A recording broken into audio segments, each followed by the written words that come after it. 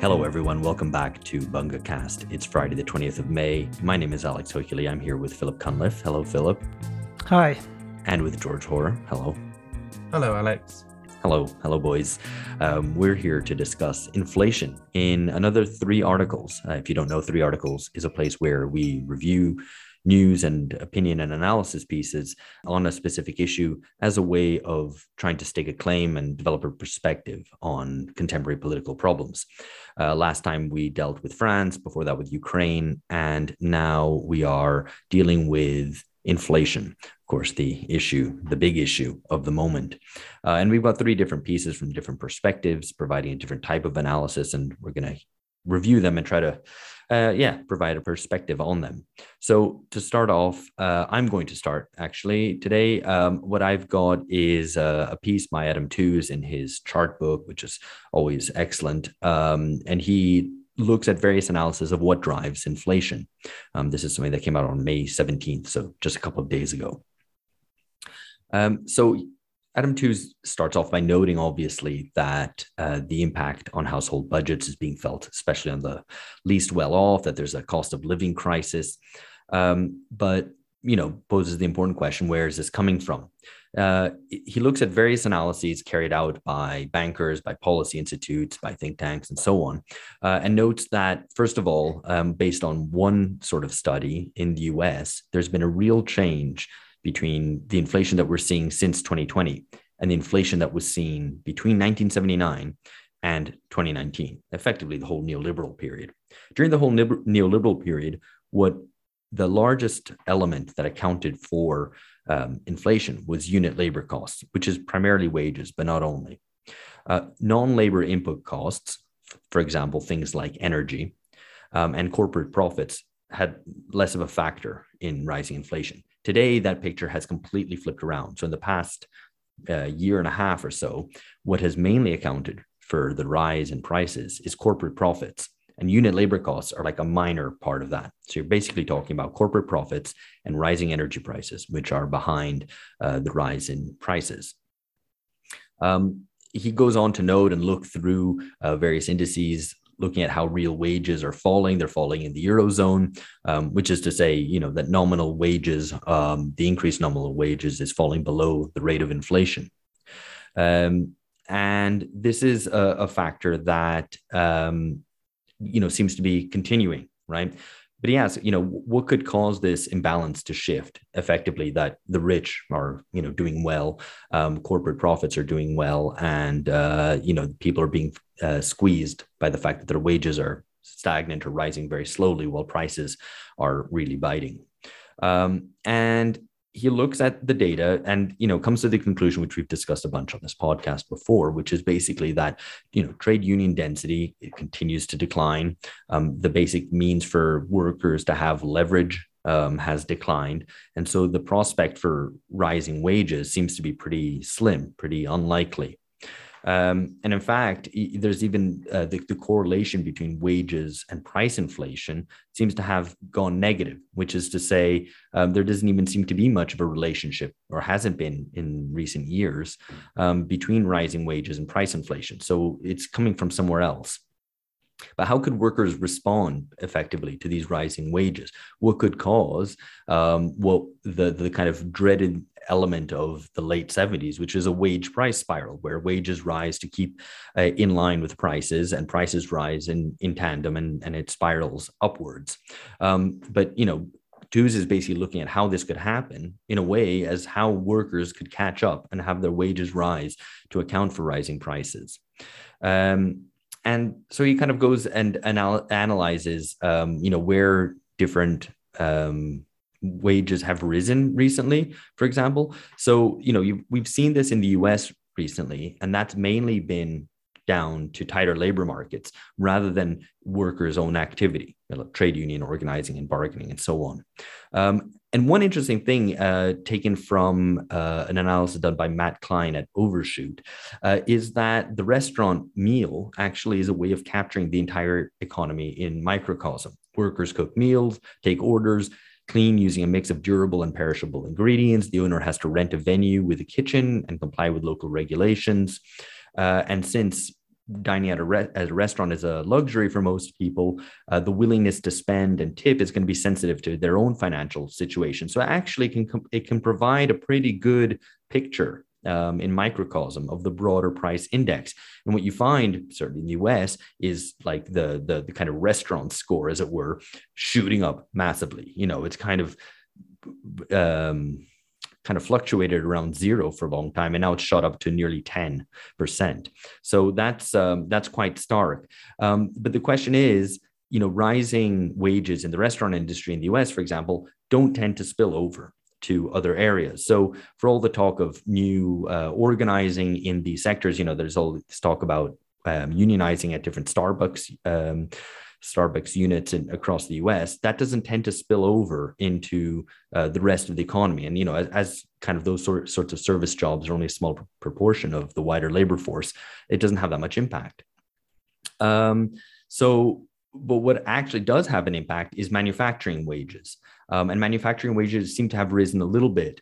And meanwhile, the only area where there has been a very clear market kind of attempt to keep pace with prices is public sector wages, and public sector wages don't seem to have this spillover. So it still remains a question of where the kind of impetus could emerge from for wages to push upwards to keep track with prices, so that people's real incomes actually rise rather than fall, as they have been doing recently. Adam Tooze notes that the crucial thing to remember is that workers are not the only actors who might generate these spillover effects. As the data for profits show, corporations and management have not been idle. They clearly sensed an opportunity in the aftermath of COVID and have seized it. The question is whether other social forces could do so too. So I think I'll leave that there. There's some other political points towards the end of it, which we can pick out in our discussion. Yeah, it's a really good piece. And I think, in fact, I would say, it's one of a number of very kind of thoughtful and smart pieces that have come out on inflation, which go beyond just the kind of technical aspects of what's happening and how far it stacks up with economic theory, but also thinking of it more broadly in terms of the political economy of it, I suppose. And one of those pieces, in fact, we'll be discussing shortly the Compact magazine piece by Christopher Caldwell. So I suppose the 2 points that in addition to what you were saying, Alex, the 2 points or a few points that I took from this is, for all the kind of, I suppose, the celebration over Chris Smalls and the union organizing victory at the Amazon plant, the numbers, the data that Adam Tooze presents here puts it in perspective that there is really no turnaround in labor organizing.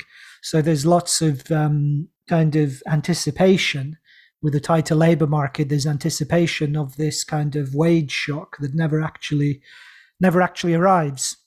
And interestingly, he also notes something you didn't mention, is that even though there is no kind of mechanism for the classic wage price spiral, markets are nonetheless, and if you look at what markets have kind of built into their expectations, they're assuming there is going to be inflation on the basis of wages rising, despite the fact that there's no obvious kind of transmission mechanism for that effect to take place.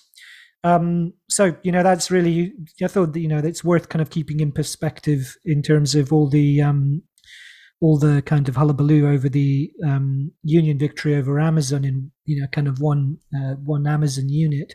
The other aspect which he finishes on and is really good is to understand, and he says that this is a kind of a significant shift in the way people are thinking about it, is to understand the question of distribution, not only in terms of income, and the fact that corporate, the wealthy and the corporations have captured so much income relative to labor, but also in terms of a distribution of power, of collective and institutional bargaining power.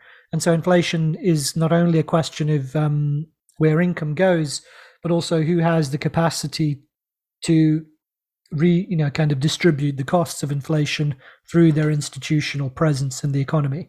And obviously, without collective labor, without labor organizations, workers of necessity bear the brunt.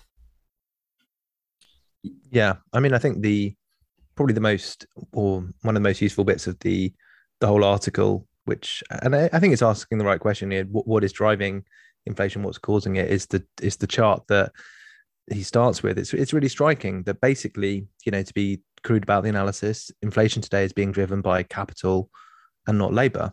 So I mean, it's like normal and recent contributions to growth in unit prices in the non-financial corporate sector is the name of the the chart, which is quite catchy title. But basically, he's just compare 1979 to 2019 with 2020 to 2021, and in that earlier period, it was 11% corporate profits contribution to this kind of increase in unit prices, and now it's 54%. This, I guess, this just reflects the predominance of capital over labor. And the other on the other hand, previously in that earlier period, it was 62% of this increase in cost was driven by unit labor costs, i.e., labor's collective bargaining power, and now it's 8%.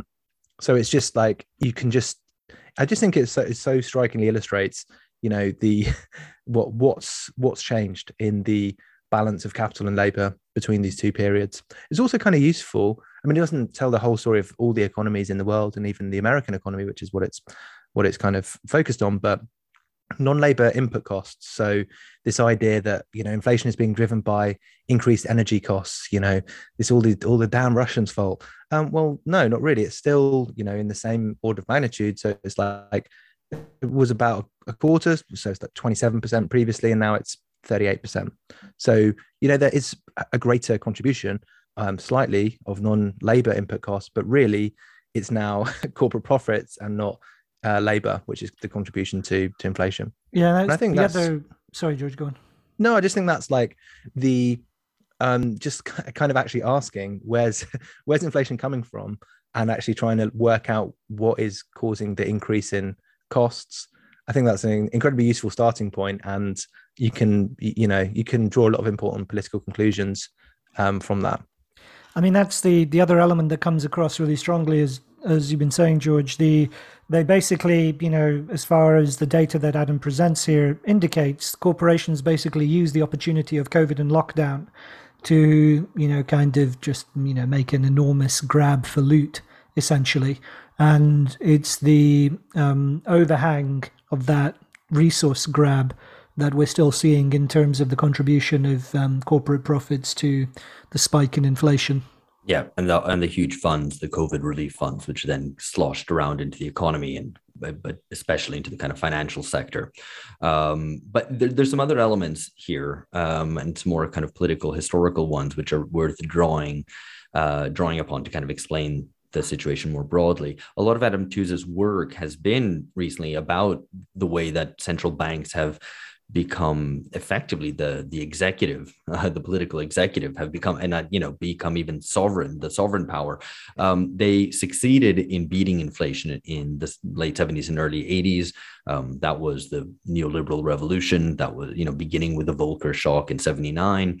And they then ruled over this land that they had conquered. Effectively, it broke the back of unions, it broke the back of labor, and central banks were able to basically, as globalization kept expanding, and that there were cheaper sources of input and resources and production elsewhere, that they could just continue to fine tune the economy by twiddling the knobs of interest rates. And now suddenly, what has happened with this inflation is that, as Adam Tooze puts it, it challenges the autonomy of technocrats in the basic sense that it challenges their grip on the main levers of the economy. Whatever distributional outcome these policymakers prefer, and their preference may be more or less progressive, it challenges their control and their ability to pursue what they believe to be optimal outcomes. And that becomes even more the case, much more the case, if there actually is a wage price spiral, because it means that the central bankers, can't effectively do anything about workers pushing and succeeding in achieving higher wages. Again, that isn't something that's happening right now, but I think it's important that Tooze leaves this possibility open rather than coming to a sort of necessarily downbeat conclusion where, the workers have no power, wage prices will keep increasing. And so, what will deliver us from this? Nothing. It's just doom. It's not impossible, It's not impossible. Isn't the Go logic on. of his argument though that you're not going to have a wage price spiral because the ability to push wages up is dependent on labor's collective bargaining power, which is way less than it was in the Yeah, in the but 70s. but So but it might begin somewhere, right? So I think yeah, I mean, of course it could, but I guess the situation at the moment is that, or at least sort of my understanding is that we have, instead of the kind of the voice put, not to overuse that kind of trilogy, but instead of the voice of labor kind of negotiating, pushing up wages, instead we have exit. So people participating in the Great Resignation. If I'm not sure how if I'm they not sure how can. much the Great Resignation is still going on. By the way, I think there's been some data suggesting that it might have been overstated. But in any case, I think the point is, unless you want to come to a conclusion which is pretty deterministic and doomly, which is that there's low trade union density, therefore workers cannot and will not ever gain wage increases, and so that's it, we're fucked. That changes in material conditions might prompt some sort of response, right? And part of that might be, for example, the tightening of labor markets. Which partly through the exit of workers and other factors, that it might lead workers to feel, hang on, we might actually have some leverage here to push for higher wages. But so that might be my a thing, point. or the fact simply of rapidly rising prices suddenly lead people to go, wait, we need to do something about wages, and workers start clubbing together and finding solutions Yeah, for that. but I mean, it could be, you could be talking about the effect lasting years, like it's not like, even if people see these things and feel them, and that their responses are the way you describe, Alex, it's still, it might be years before you see those kinds of the effects of people feeling motivated to organize collectively. Of course, and they might not do anything, and it might be bad, and it might be the doomly scenario, right? And But all I'm I'm not sure it's a doomly well, look, scenario. It's just doomly like isn't a word, so let's not use it for a start. And it's secondly, it sounds good though. It should be a word. Inflation might peter out by the time that these kinds of collective organizing effects are felt as well. I mean, that is true. There has been some suggestion that the supply chain disruptions, which was the initial kind of spark behind a lot of the kind of recent inflationary pressure, will abate once China ends its crazy COVID zero lockdowns. They go back to work. The supply chains are reconstructed. The massive semiconductor chip shortage, which is a big part of why cars are super expensive and various other kind of industrial processes are very expensive. If that comes back kind of online, as it were, back to how it was pre-COVID, then some of that inflationary pressure will subside, even if energy prices will remain high, and that probably seems set to be the case for a little while at least. But I mean, the alternative is that the increase costs of various things get borne by people not having increased wages. Like that's how it dissipates. That's and that's certainly going to be the case, for the next 18 months or so. It requires a justification. It requires and a kind of legitimation and an explanation as to why we should have a worse standard of living. I mean, those explanations are already made, George, right? I mean, you blame the Russians and you blame, and the necessity of climate adaptation. So the kind of ideological narratives for that are already there. And unless some of unless some of this kind of discussion filters down more into public debate in terms of actual breakdowns of contribution to inflation, then I think those narratives will probably they will carry the day. I'm sure they'll be used. Yeah, I mean, this is what we have been seeing. It's just interesting that we are, and one of the articles that we're going to discuss in just a bit is kind of a little bit about this. But we're not used to dealing with, at least certainly in the kind of core richest economies, not used to dealing with inflation with rapid rises in prices. It's been a very long time. So this is a kind of very new situation. So we don't know how people kind of exactly will react to that. As we know, workers are bearing the brunt of that. We've kind of discussed a little bit around the edges of it, and kind of I still would like us to have an episode on this more specifically, because one of the other kind of responses from below to rising prices cannot just be labor organizing and bargaining for higher wages, but also effectively, I don't want to put it as, food riots, because doesn't necessarily take that form, but various forms of sort of, let's say, consumer activism, which is to say activism that isn't consumer activism. Yeah. Well, because looting. because it's not, instead of labor activism, it's consumer activism, right? So it's not something that takes place in the realm of production, which is to say, pushing for higher wages at work, but pushing for lower prices in the marketplace, right? So it's a political activity oriented around the realm in the sphere of consumption, and that can take various forms. It can be demands for the central government to subsidize prices of energy and other kind of key inputs, or key consumer goods. It can take the form of just general riots or whatever else. And so it'll just be interesting if people's frustration and indeed growing desperation finds political outlets, which might not necessarily be ones of, for example, labor organizing, but other outlets. That's just something which is worth keeping an eye out for. Well, indeed, but also re-electing Trump. I mean, if Biden, as the next piece we'll discuss, indicate some of this, if the Biden administration gets the blame, there'll be other kind of political outlets as well. But that's just turning up to the poll once, which I'm also kind of speculating about the possibility of something bigger than that. Well, just on this point, I guess one of the useful things about this article, I think, is that it counterposes our current period to that 1979-2019 period of like very low inflation, and it makes me think that there's a kind of like, are we in the first big inflationary period since the defeat of organized labor? Like, is this going to kind of be a situation that we haven't encountered before? Basically, isn't it? Yeah. So yeah, and so therefore, like the consequences of that are not completely clear from the past, but I do think what you said about consumer politicization of consumption and the costs of particularly like essentials, that could be one way that it happens. I think Twos leaves it kind of open, or a bit hopeful, that cites the ECB's Elizabeth Schnabel saying that the bargaining power of organized labor is arguably growing. It's like, well, that's, it feels like that's a bit too easy at this point in time, just to say, well, it's going to be all right. I think, you don't want to be doomly. Actually, maybe I'll kind of, no, don't, come back to your point, Alex, that it's don't use that word. Doomly. What's wrong with doomly?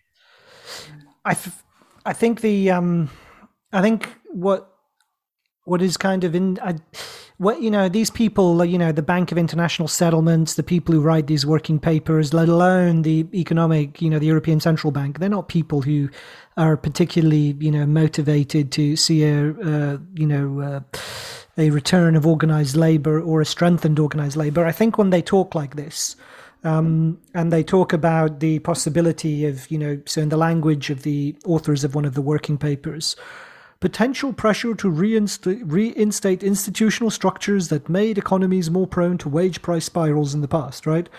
They're really talking about ways of legitimizing themselves, right? For the same reason that Biden met the Amazon labor organizer Chris Smalls in the White House, And when the ECB say, like the prospects for, labor might benefit from a tighter labor market and that will have good distributional consequences, they're looking for ways to kind of soften the blow, to shape people's expectations. And they don't really feel concerned because they know it will be decades before there's any kind of independent labor organization that would be meaningfully challenging to them. So they make these noises. They act as if they can kind of claim the prospect of strengthened labor as something which is of course, it's beneficial. It's a little percentage. It's a little finger on the scale, which they're suggesting to government. Yeah, exactly. So, it's all, it's again, it's just kind of hot air essentially when they talk about it. Yeah, no, absolutely. I'm not arguing for us to be sunny optimists. I'm just saying we shouldn't be gloomy or deterministic. Anyway, let's move on to the next piece because I think it flows on quite nicely from this.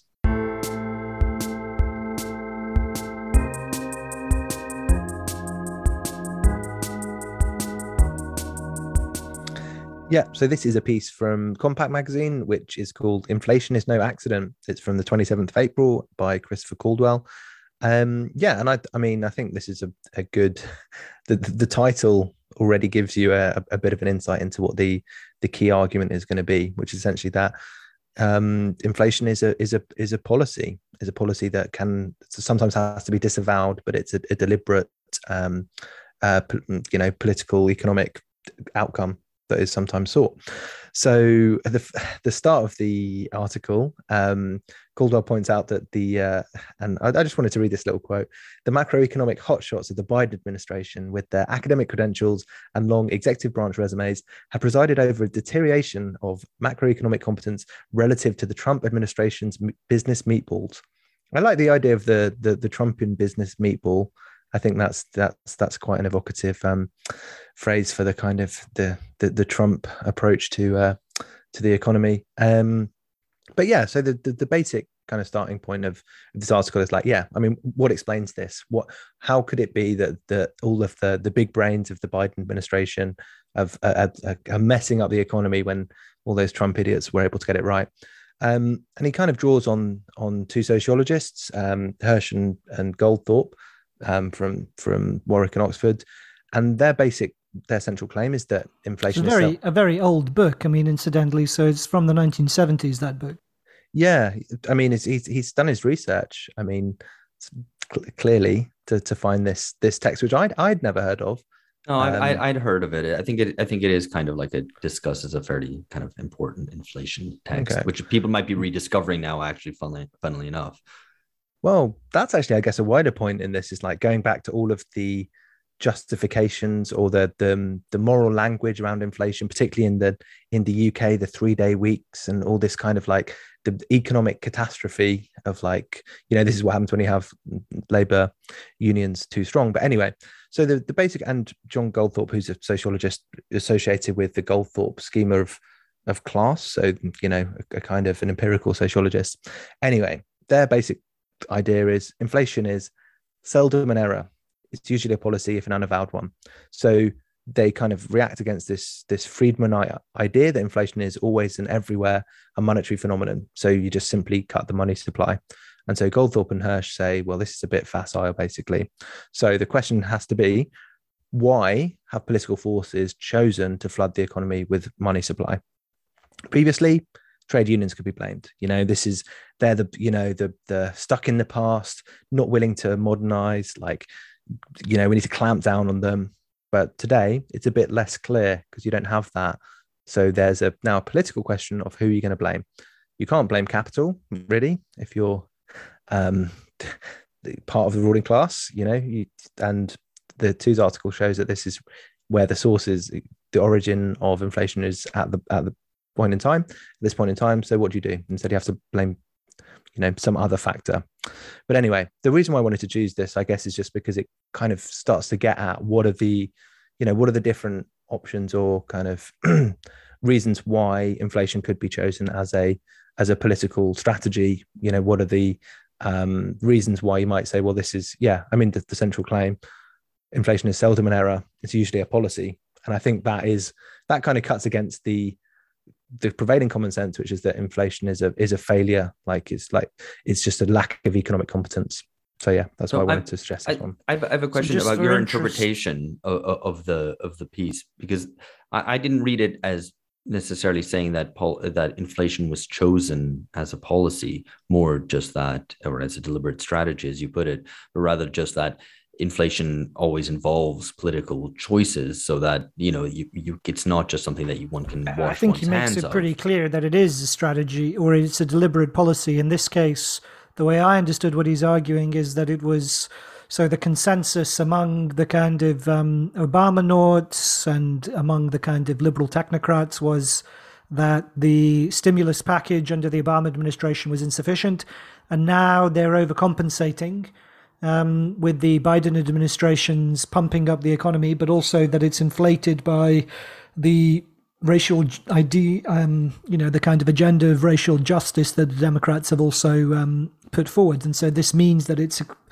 kind of excessive, but also in a context in which when the economy was already recovering from COVID, it's turned like it kind of set the economy on fire, I think, in the words of Lawrence Summers. Sure, but So it was a deliberate choice. I mean, I think that's his I argument. get that a deliberate choice, but the kind of runaway inflation from that, I mean, I don't know if it's quite runaway at this stage, but anyway, the inflation that ensues from that is that an unintended consequence of the Biden administration's attempt to go really big, right? Like, okay, were they yeah. stupid, Fair. or did they choose to create this inflation? I don't think it's the latter. It's a good point.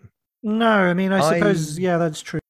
I mean, I don't think he draws the implication out fully in the article, but I think the implication is that, yeah, they know what they're doing. Like, you don't want to be a conspiracy theorist too much about it, but like the unintended consequences, like you could actually, maybe I'm going to contradict myself. I guess economists are the one kind of discipline that you could say that 99% of them are wrong all the time because they're stupid. But actually, probably a more plausible explanation is that they do know what the consequences are going to be. Unintended consequences are not unexpected. They're just ones you can disavow. So, that there is if you were in a situation, if you were to be in a situation of knowing that Labour's collective bargaining power was very low, then is inflation necessarily such a bad thing? Or could you see a situation where the costs of this are passed disproportionately onto working people? Inflation. I mean, inflation isn't great if you hold assets, if you hold debt, especially, right? Because inflation, especially if it's denominated in your own currency, and in this case in the US, it's in dollars, and it will be. It's not great to have inflation because it means that the debt that you hold is worth less and less as you go forward. So I'm not sure that those people would necessarily want to inflate that away. So I don't understand the rationale for wanting inflation, right? I mean, wanting a bit of inflation as a consequence or as a factor tied to I mean, I think you're right, Ali. He leaves it. He doesn't. Economic growth is fine, but but the point is, no, you're right. I mean, you're right. Okay, so like he doesn't, the idea that it's inflation itself that's the deliberate policy. He doesn't make clear what the rationale for that would be. And it does seem to me like it's more likely that they, perhaps underestimated its effects, and that they were looking for something else. Right, but that inflation has come as part of it, and they were willing to bear. They're willing to bear, the kind of liberal technocrats in the Biden administration are willing to bear those costs. So, but again, it's left kind of a bit obscure. So the other element, I mean, I think the other thing which is important, and which he echoes too, is he shows kind of quite systematically that the inflation kind of was very clearly beginning before the shock of the Ukraine war and before energy prices really started rising. And so again, he kind of reinforces the point that Tooze makes, that in terms of looking at the facts, you can't really attribute the surge in inflation to the Ukraine war. No, at least not at the moment. Though there was the supply shocks because of COVID, which came before the energy price shock. He takes that into account in terms of beginning at the Biden administration and then where we are now, and that it's already, it was already being propelled prior to that. The other element I wanted to mention, which I thought, this isn't his point, but he takes it from the classic 1970s book, which incidentally I looked up on Amazon, and speaking of inflation, it's £104. So, but how much was it in the 1970s? It could have been probably £200. Probably quite less. But yes, we have LibGen, unfortunately. But taking things off the internet, you can't do that with everything that you can do with books. No, and you shouldn't do that with the end of history. No, absolutely not. You not. should definitely buy physical. But that aside, the point he makes, which is that, or the point they make, which I think is, and I never thought of this, but it's a fascinating point, that inflation of the 1970s indicates a purely capitalist economy because it was something that was openly battled over by workers and employers, whereas previously the costs of inflation could be camouflaged by, as they put it, kind of the traditional habits of deference that were expected in a traditional society, that there were ideological resources through which you could camouflage and cushion the effects of inflation through the implication that everyone was involved in some kind of was collectively bound up in some way. And so with the 1970s, you get kind of these sharp and brutal conflicts of interest that are openly expressed in economic terms over how is the burden, how is the cost going to be distributed. And, I thought that was really interesting, because he not only for its own insight, but that he doesn't really kind of apply it to the contemporary period either.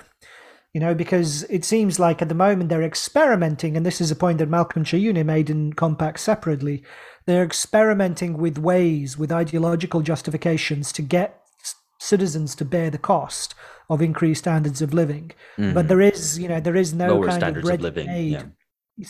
With lower standards of living, increased cost of living, but there is really no ready-made kind of ideological justification. Or at least not one that they need to kind of find it and develop it and impose it. Yeah. And so anyway, I thought it was it was a fascinating point, and he indicates inflation really is about it speaks to a deficit of legitimacy, rather than really being about kind of unit costs of this or that, or what contribution of whatever goes into the unit cost, or the impact on grain prices of Ukrainian ports being shut down or whatever. It's really about legitimacy. And I thought that kind of willingness to dissolve it into politics, I think is a really important insight to bear in mind in all of these discussions. Yeah, I thought that was very good. The fact that he centered politics. I'm not entirely convinced by his argument at the beginning of kind of isolating the US and going, aha, it was Biden's stimulus what done it, because inflation in the UK is also very high, and it's higher than in the Eurozone, and you don't have exactly the same stimulus in the US. But he's not. All he's saying is that in America, in the context of the American economy, you had powerful drivers of inflation that were already present and visible prior to the shock of the Ukraine war. No, I think that part is absolutely right about centering politics, about centering distributional questions, and indeed legitimacy in that. I'm not entirely sure I find it convincing, this argument about deference, right? Because the idea is that in the 70s, workers are militant, and because states can't say no, because they can't break their promises to workers in terms of trying to provide full employment, trying to provide ever increasing living standards, they effectively, accede to those demands while also trying to preserve profit. So they try to give everybody everything, both the capital and labor, what they want, and then you get this wage price spiral, and that's because supposedly a lack of legitimacy. I'm not entirely sure about that, but let's go with that for now. Supposedly, then, in the 50s and 60s, workers were deferential and could accept higher inflation, and weren't militant as a response. I don't entirely buy that. Yeah, but we're talking at kind of some levels removed from the original argument. So I understood it more, and I didn't understand it as like the 50s and 60s so much as perhaps earlier, kind of the first part of the 20th century, maybe the late 19th century. There's no way to know without. But those were also moments of momentous labor struggles, though I suppose there wasn't the kind of forms of sectoral bargaining and so on and collective bargaining that you have in the post-war period. And you had kind of the understanding perhaps was obscured in all sorts of different ways. You had the bimetallism, which was an important part of populism in the late 19th century US politics and what have you. Obviously, I thought it was an interesting point, that the kind of the consciousness of a pure distributional conflict between different economic interest groups, according to them, reaches its peak. I've not read the original text. I thought it was interesting, but it also connects very clearly to the point about legitimacy, right? And distribution. The question of the distributional effects of inflation is one that is always political. It's not simply economic. It's how can you force and can you legitimate and can you justify who is going to carry the costs, right? So, and I think that is that's the important point in his rendering of this argument. Yeah. The precise kind of detail of how they make the point, we don't know without going to the book. Yeah, I think it makes sense. The whole story that the So the 70s inflation in the 70s. I just want to read out this quote because I think it is useful. For Hershon Goldthorpe, and this is from Caldwell's article. For Hershon Goldthorpe, the 70s inflation reflected the transition from a traditional to purely capitalist society. Old habits of deference, which had provided the normative camouflage for the status quo, no longer bound working men. Labourers were now ready to do battle against ownership. The conflicts were hard to resolve because the two sides were arguing from irreconcilable bases of legitimacy. The insurgents were too strong to resist, but the incumbents were too strong to expropriate. Inflation allowed each side to leave the bargaining table, claiming and for a while even believing that it had done better than it actually had. Inflation was, as Goldthorpe wrote, the monetary expression of distributional conflict. And I think if you take that kind of idea that it's an expression of some other conflict, this makes sense, because this period of inflation was ended by a decisive victory of one side over the other, of capital over labor. And maybe today's inflation is the monetary expression of a distributional conflict, i.e., what would happen with COVID and who's going to bear the consequences of that, which is very one-sided. And I think, it's a great point about the kind of the stasis of the 70s as well. The organized working class was too powerful, at least in the 70s, to dislodge, and the capitalists and the workers on the hand were too weak to expropriate the capitalists. And so inflation was the result, in effect, of that stalemate. I guess my sorry, go on, Alex. Well, I just wanted to address the final claim made in this, which is, for me, the kind of weakest one, because he tries to draw an analogy between the industrial citizenship of the post-war period, which was provided by trade unions above all, and what today he calls the sort of ethnic, racial, gender citizenship of today, which is also a sort of secondary system, which you can resume as wokeness, and that it was the demands of wokeness, especially during the 2020 riots after George Floyd's murder, that led to Biden responding with this huge stimulus. And he tries to convince us of this by looking at the ways that stimulus, the ARPA package, was distributed. And a lot of it was about giving it to, Black-owned businesses, or helping minorities reduce the racial wealth gap, and so on. I have no doubt that that was a element of ideological legitimation in kind of doing this, reduce the racial wealth gap element to some of the stimulus package. And I also obviously think a lot of that's kind of ridiculous, but I don't entirely buy the argument in two levels. One, I don't buy the analogy between industrial citizenship and the kind of wokeness stuff, because they're completely different orders of strength and composition and everything else. I don't think you can compare them at all, not least because wokeness doesn't have any collective organizations, other than, what are you talking about? Other than being institutionalized within the Democratic centers of power. That is exactly it, right? It's the Democratic Party, but that's not a collective institution. And it's a cartel party. So NGOs, but there's NGOs, there's universities, there's trade unions themselves have totally bought into all the woke crap. So it is embedded in institutions. But that's what I mean. It's completely different to trade unions, which are relatively autonomous. Yeah, but it is embedded and institutionalized. It's not just flim-flam. It's not just the flim-flam on social media. I know it's not just flim-flam on social media. I understand that it's institutionalized, but it's precisely the opposite because it's institutionalized. Whereas unions, however institutionalized AFL-CIO is, and was, it's not of the same order as these other things, right? Because they're still somewhat bottom up, right? Whereas everything's top down. So I think you're right. It was the weakest part of the argument where he suggests, he kind of indicates, or he kind of does some hand waving about the fact that it was, that this was kind of a bung to various kind of minority groups as a way of, and this is what's fed into inflation. And he doesn't really kind of, demonstrate that at the same level of concrete detail that he makes other claims in the piece. So, I'd agree with that. But, yeah, I just find he tries to get a jab in at wokeness, which, fine, go ahead. But I don't think it really sits with the argument.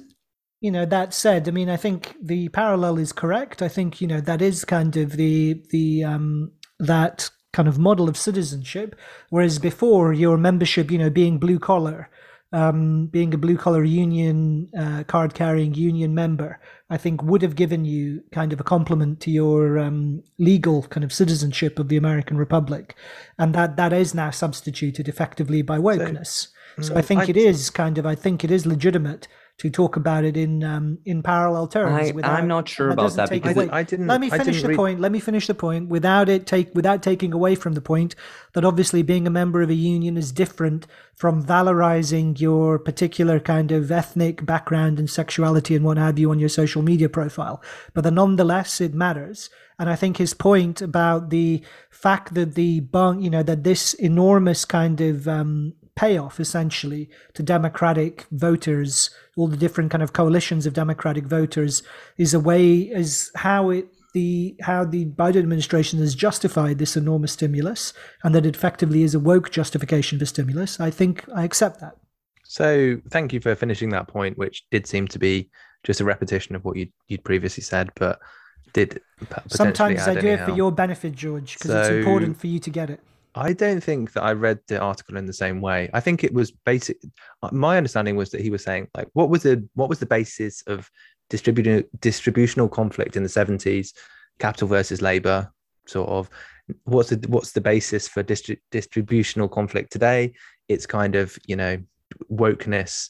And he says things like, whatever wokeness has been, it has involved keeping two sets of books. One man's reparations is another man's 401k. And it's like, okay, well, so this is his proposition, and I think if you do accept that, then the conclusion, which he says, we don't have the resources to leave both sides feeling fairly treated, so we promise money that we don't have. That's what inflation is. I mean, I think that is an interesting, so the idea, I mean, you're kind of reading from the American example to the whole of the world, that it's like the distributional conflicts, or that kind of that lens means that you promise money to everybody, bungs, if you want to put it that way, and that's what leads to inflation. But it certainly is an interesting idea that the conflict over resources on the basis of class has been replaced by on the basis of ethnicity. I think that would be my conclusion, or my reading of his conclusion. But I think the thing is that however, obviously wokeness is hugely institutionalized in the US through affirmative action policies, non-discrimination, and various sort of litigiousness around that.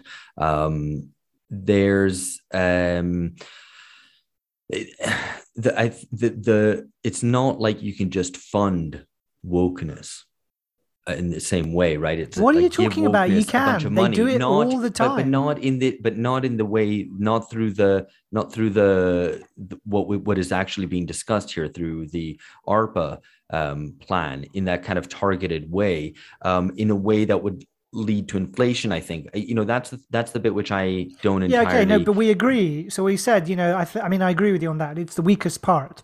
But the fact that this is, that it's a bung to the Democratic voters. Sure. But the fact is that there, especially, that it's more actually my issue is more not so much with the question about inflation, but with the issue about citizenship, because I don't buy the kind of woke citizenship element precisely because most people don't buy into it, right? So it doesn't really work if it's very literally minoritarian, obviously, but in the sense that you see many minorities gradually voting more for the Republicans, for example. So I just don't, I don't think it works as an argument if no one else is buying it.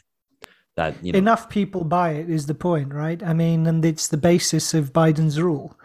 So I mean, it's not like everyone does, but enough people buy into it, and it's certainly the way in which the Democrats kind of see themselves and how they justify their That's rule. How they justify themselves. I just don't know how much it works. Anyway, let's move on to the final piece. Phil. Yeah, so this piece is by Ben Marlow, who's the chief city commentator for the UK's Daily Telegraph. Published on the 19th of May, and the title is "Britain is Drifting Towards Economic Oblivion." And as as the title indicates, it's a stinging polemic, essentially, against the record of the current government. And it draws it out very well generationally, because it indicates that essentially, the people who are in charge now have never experienced inflation. The last time, and he opens up by indicating, the last time that there was inflation in Britain, at least at this scale, it was the time of the Falklands War. Prince William, the heir to the throne but one, was born, and E.T. was the highest grossing film of all time at that point, right? So I mean, the point is, it's a very long time ago. It's there's a whole our generation of leaders simply have no experience of dealing with economic problems of this kind and of this magnitude, and this comes across in their complete incompetence. So what's striking about it is that it is such a blistering attack on Tory government, given how important kind of the record of supposed economic competence is to the Tories, and also just the sheer kind of lack of the fact that compared to kind of previous Tory governments, particularly of the 1980s, how simple they are. Not only are they inexperienced, but also just utterly kind of adrift.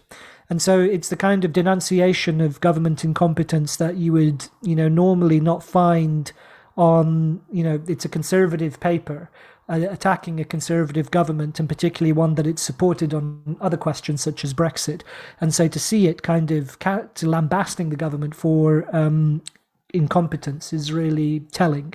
The other element of it that I think is also, he makes the point that, so there's lots of idiot government ministers at the moment who are saying things like, oh, people who are struggling with the cost of living, they just need to learn how to cook better, or, find a new recipe book, or, I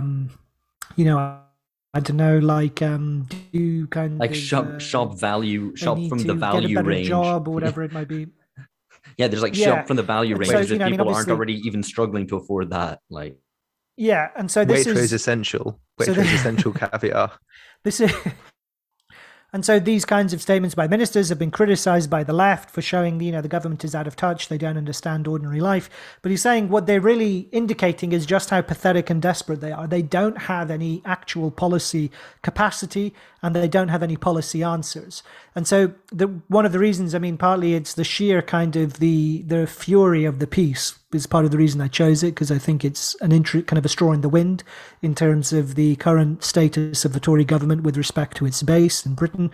But the other element of it, I thought it was a good contrast with Chris Caldwell's Compact piece, is because, in the Biden administration, you have a tremendous concentration of kind of technocratic expertise, Ivy Leaguery, Obama-nauts who kind of cut their teeth and so have institutional and political experience.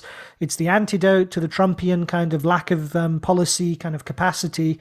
So he makes that point that they're struggling over there. And the contrast with the Tory government is really striking. There is simply, they have nothing at all, kind of in terms of institutional levers, in terms of capacity. They're all kind of, rough. They're all in the same place. So Rishi Sunak, who's the British Chancellor, the guy who's head of the Treasury over here, he's kind of just adrift. And in addition to being adrift, his political authority has been completely shredded by an internal kind of factional dispute with Johnson's supporters. And so at the same time as there's no kind of institutional or policy capacity, there's no alternative within the Tory party to Johnson either. So Boris Johnson remains in the saddle by default, but the government is adrift. And so, it's a grim, one might even say doomly prognosis. I found it, two things interesting about the piece. One is indeed the generational thing, which I kind of already hinted at. But while kind of the wider public doesn't have experience of inflation, unless you happen to be relatively old, people haven't experienced in their working lives. So it just to underscore, I guess, what kind of new terrain we're actually in, and we haven't faced inflation with the general configuration of society being so different as it is from the 1970s. So I think that's really interesting. The other, which really shocked me reading it, was the fact that, and this is not just central government, but even the governor of the Bank of England says we are helpless to tackle the inflationary crisis. That's remarkable for a number of reasons. One, because it seems to be like just a major official of the most important public institution in Britain, basically saying I can't help you, right? So that's kind of the kind of neoliberal washing your hands of responsibility for government is there. But what makes it even more remarkable is the fact is what I was saying at the very beginning of this, that central banks have ruled unchallenged. They have been the sovereign entity, and yet now they're saying they're helpless. And that's weird, because they have always been the guys like, no, we've got our hands on the levers of the economy. We've got everything under control. Let us get on with it. Don't politically interfere. We're independent. Let us get on with it. And now they're saying they're helpless. And I'm trying to unpick exactly what is behind that, whether it reflects the fact that they have lost relative influence over the economy, or whether there's something ideological going on there. It's a bit of both, I think. I mean, I think with the central banks are under tremendous pressure. So they've been thrust into the limelight, since the era of quantitative easing started. And the roles that they've played in terms of stimulating the economy during Corona, lockdown, what have you. The fact that they've been household names throughout the neoliberal era, from Alan Greenspan to Ben Bernanke, Mervyn King, to a lesser extent over here in the UK. I'm not sure every household. I mean... George, you're right. Mervyn yes, King not in your ignorant kind of household where, I don't know, you don't read the papers, whatever. But the point is, what's a newspaper? The point is, right, that they're under pressure.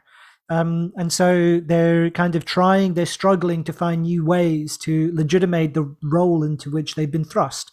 Nobody who's taken seriously is calling for central bank independence to be revoked.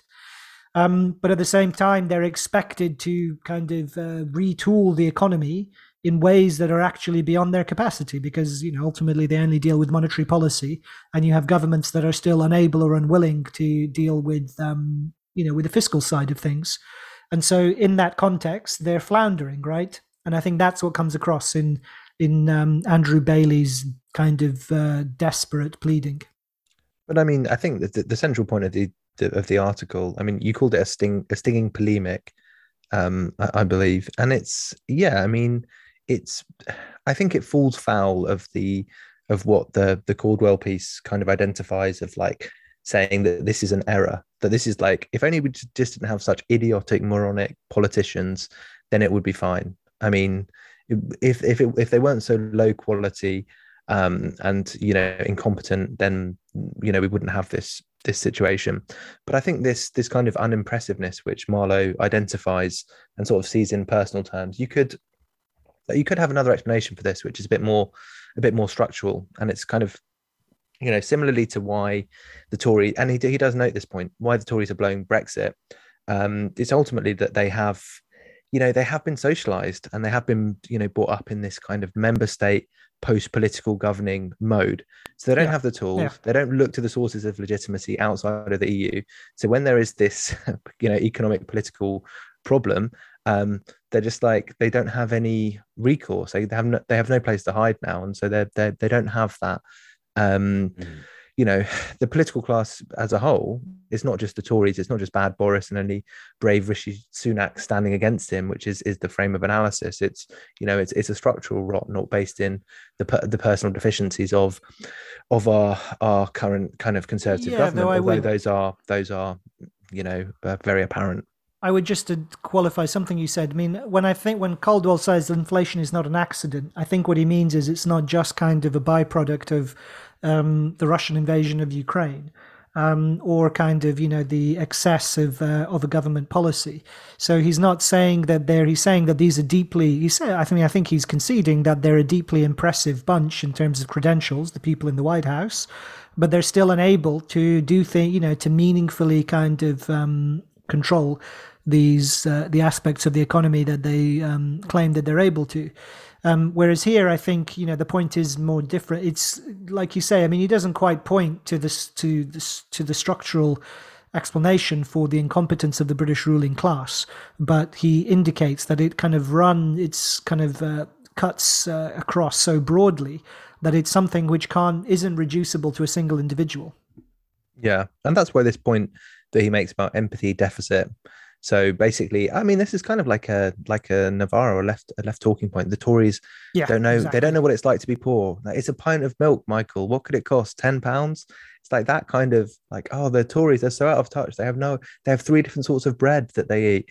I mean, it's like, well, but Labour How many sorts of politicians. bread do you have to eat, George? Because you don't read newspapers, you don't know who Mervyn King is, but you've got multiple sources of bread to eat. Is that Well, it? you've got to Right. shift your resources where you think it's important, and so you shift it to multiple breads rather than. You've got to have an newspapers. everyday sourdough. You've got to have a whole meal. You've got to have baguette on occasion, and you've got to have some I spelt agree or with something this. rye Yeah. if you're really quite hungry. But anyway, I mean, I guess just maybe this is a cheap shot against the Labour Party, but like, if the Tories have an empathy deficit, then Labour kind of just loathes poor people. The Labour politicians, they may have the empathy, but they also have the revulsion. It just made me think that, like, yeah, I mean, if we had a Labour government, would this same Yeah, point of course apply? there'd be no inflation. They have, well, there'd be inflation, but they'd have empathy for us. That would be nice. At least they, will are kind of pretending to be sad that everything is costing more and we can buy less. But anyway.